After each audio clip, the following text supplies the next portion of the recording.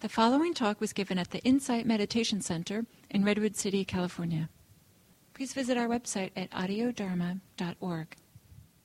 Or that you appreciated, and just as important, whatever didn't work so well for you, or any difficulties you might like to share.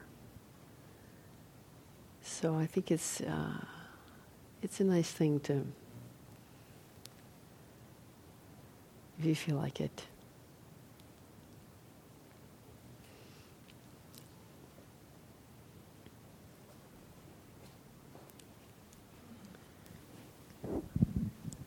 I'm really grateful that I came. This was just so uplifting. I've been feeling very happy and loving, and this just opened it all up even more. And my focus has been to be the one I love to be with. And this was a way to find that route. And I really, really appreciate coming and what you offered us. I've found better balance after the Qigong, how do you say, when I did the walking meditation. So there was something new there for me too. Thank you. Great. All the credit goes to this one here.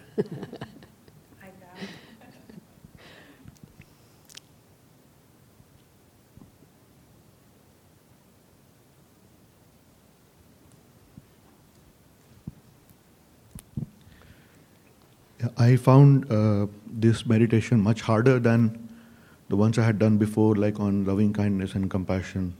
Do you have any idea why it might have been like that? Yeah, you're not the only one. There are many teachers who report that mudita is the hardest of the 4 Brahma Viharas. And I think it's because we tend to get caught with our comparing mind. And if somebody else is having good fortune, we feel a sense of lack, or that something's not enough in here. And so it's sometimes very hard, genuinely hard, to overcome that, the feeling that somehow we're inadequate, or we don't have enough, or we're not as good as somebody else. So yes, it's more challenging than the others for most people. And for that reason, it's also one of the most valuable practices to pursue, because it does undo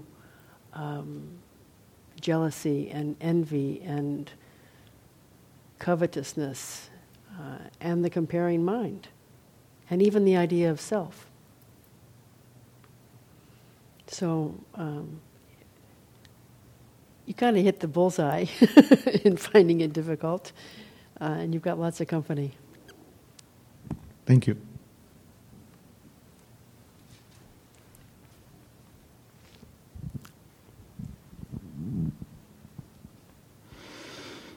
Hi Meg, thank you for this wonderful day.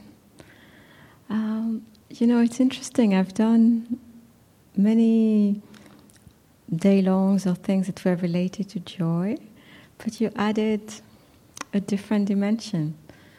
I think I really learned something new about joy, a different way of looking at it. There are many things I appreciated in the day that were new to me. The very first meditation on feeling that I'm in my skin and feeling my skeleton. I had never felt that. And it really felt like, I felt the impermanence of this body like I had never felt before. And then the Qigong, as always, was incredible. I was having a migraine and it just completely stopped after the Qigong. Every time I do Qigong with you, the same thing happens. It's beautiful. But this last meditation, actually, I found very interesting, because I think I had never heard about sympathetic joy for oneself. Like I always think about for someone else. And so I think that if we hadn't done the for oneself, it would have been hard for me. Mm-hmm. But I realized that I never take the time to appreciate my qualities. And that really felt so good. And it made it, actually it flowed naturally then to, do it for my best friend. Just was beautiful. So thank you so much. You're very welcome. Yeah, it's true. It's not taught very often, sympathetic joy and gladness for oneself, but I think it does help to open us up so that we can give it away.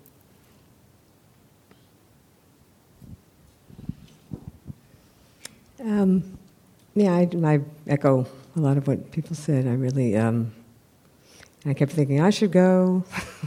I have a lot to do, but I'm really glad I stayed. And I tried not to be rigid, because sometimes I get rigid with this practice. Like, I got to get this right, this gladness thing, I got to get it right. And so that was, that was kind of my practice today, was to, I like, some of the things some of your coaching and was really helpful, like Sylvie was saying, just get little bits and pieces, not the whole, that's where I get stuck.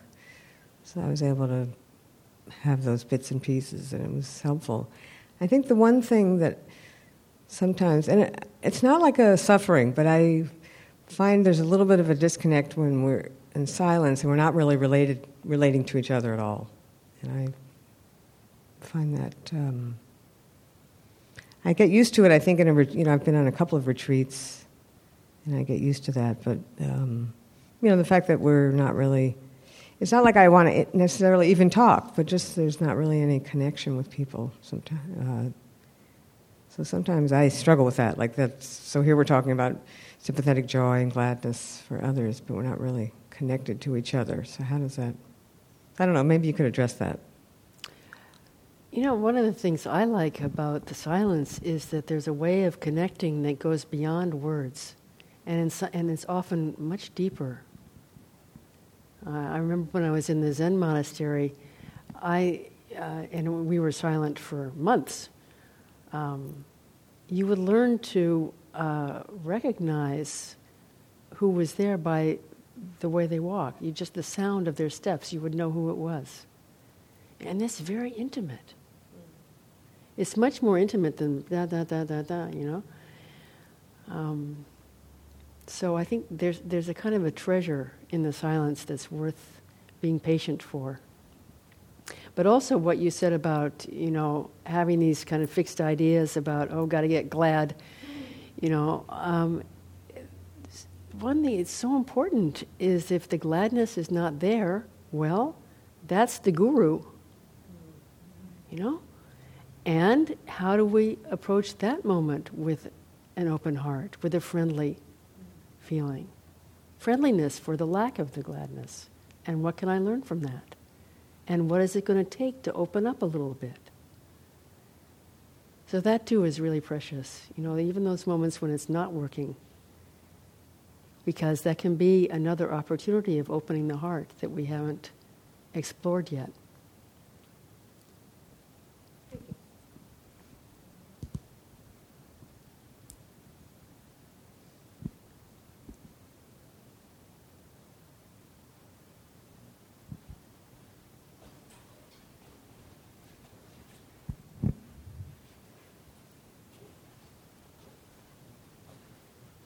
Thank you, Meg.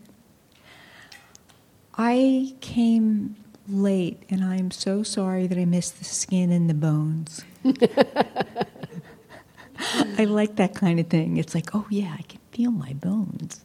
And I like to be directed to feel my bones. It's like, cool.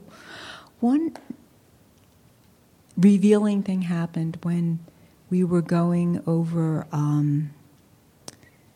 the mudita for oneself. Is that I had done something that did some good yesterday, but it was very difficult. And the way I had been looking at it had been that I was wiped out from having done this difficult thing and didn't do any of the reaping of the joy of the, done. That's wonderful. That worked. Look, they don't have to go right. Like that. I had dwelled on that perfectionistic thing where it was like, oh, that was really hard. Oh, boy. And it was like, duh. And then you directed us to pay attention to what good you'd done. And I had not paid any attention to that whatsoever. It was more the effort I had expended. So thank you for expanding my view. Yeah, I remember coming here a long time ago to a day-long with Rick Hansen, and it was called something like Taking in the Good. And it's true. It's not just, a nice feeling. It's actually helping us along the path to liberation, as we saw in these dependent arising of liberation. It's these joyful qualities that actually help us to see clearly and to have insight. So it's worth it.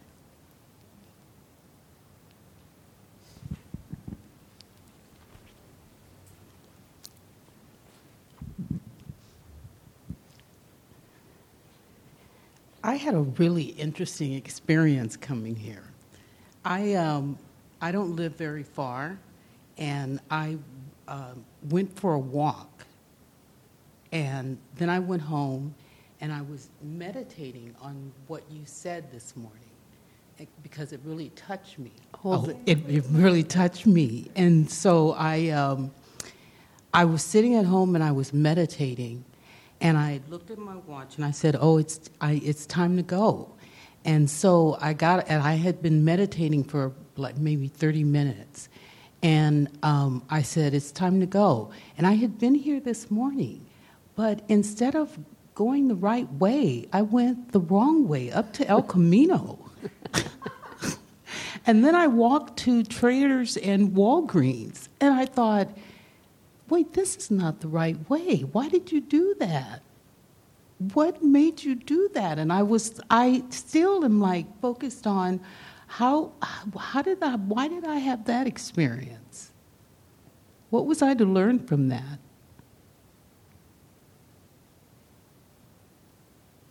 And I didn't have anything to drink.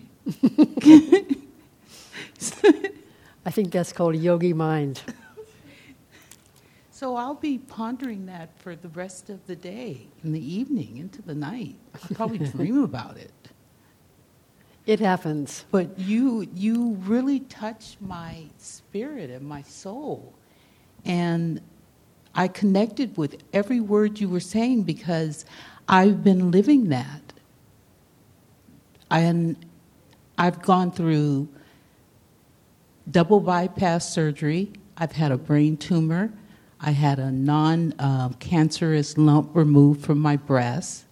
And this was all while I was working in this high-powered job, making lots of money. And I wasn't very happy. So this whole experience, this whole journey is very interesting to me. One of the things that I feel so grateful for is just being on this beautiful path. It's just an amazing thing to have the Dharma to guide us.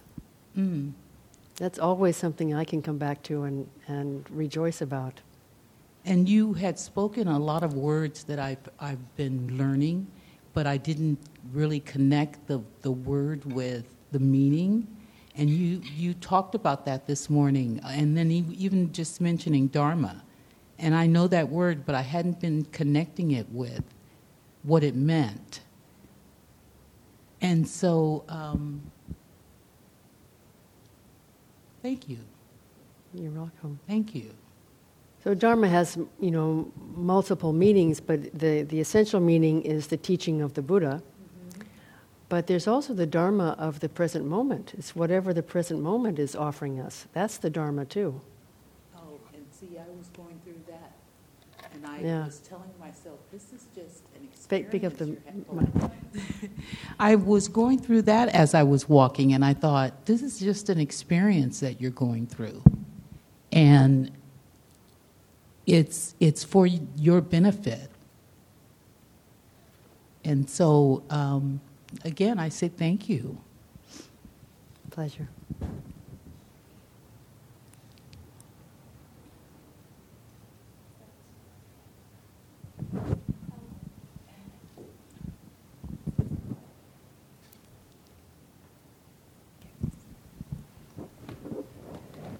I'm liking the word rejoice. It has new meaning for me. I'm also seeing how cultivating joy might help me be more skillful in relationships, because when you operate from that standpoint, a lot of other things drop away. A lot of those nettlesome things that are, that take over and interfere. Especially with family relations. I had a strong experience during the eating meditation because my food was prepared by my husband, and it was the beans and rice, but in this case it was bulgur dish. That was his favorite when he was a child. And I had such a strong image of his mother's hands. She passed away 10 years ago or more. And she had such lovely hands. And just remembering them and seeing them and knowing that, she prepared these foods. And that my husband learned them from her. And then I saw the resemblance with my husband's hands, that his hands are actually, as he gets older, and they have softened and look more like his mother's hands. And I just couldn't get that image out of my mind while I was eating, and it was wonderful. Very nice. Thank you. Thank you for sharing that. That's a beautiful thing to rejoice about.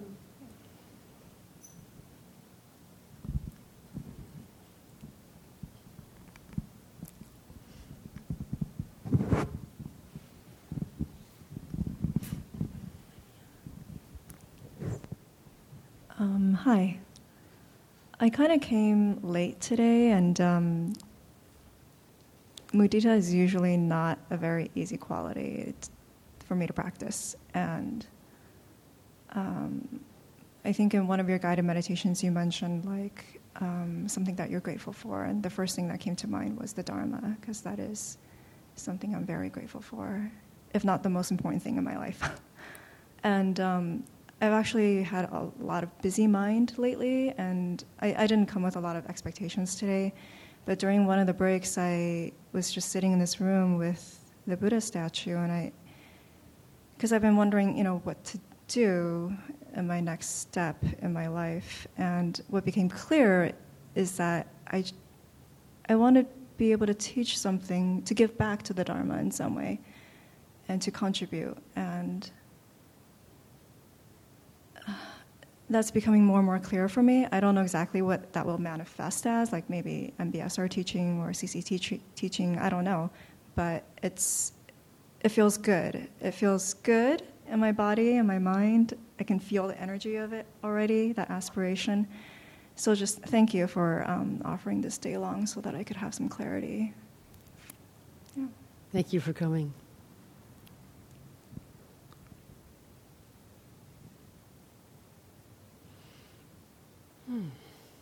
Okay.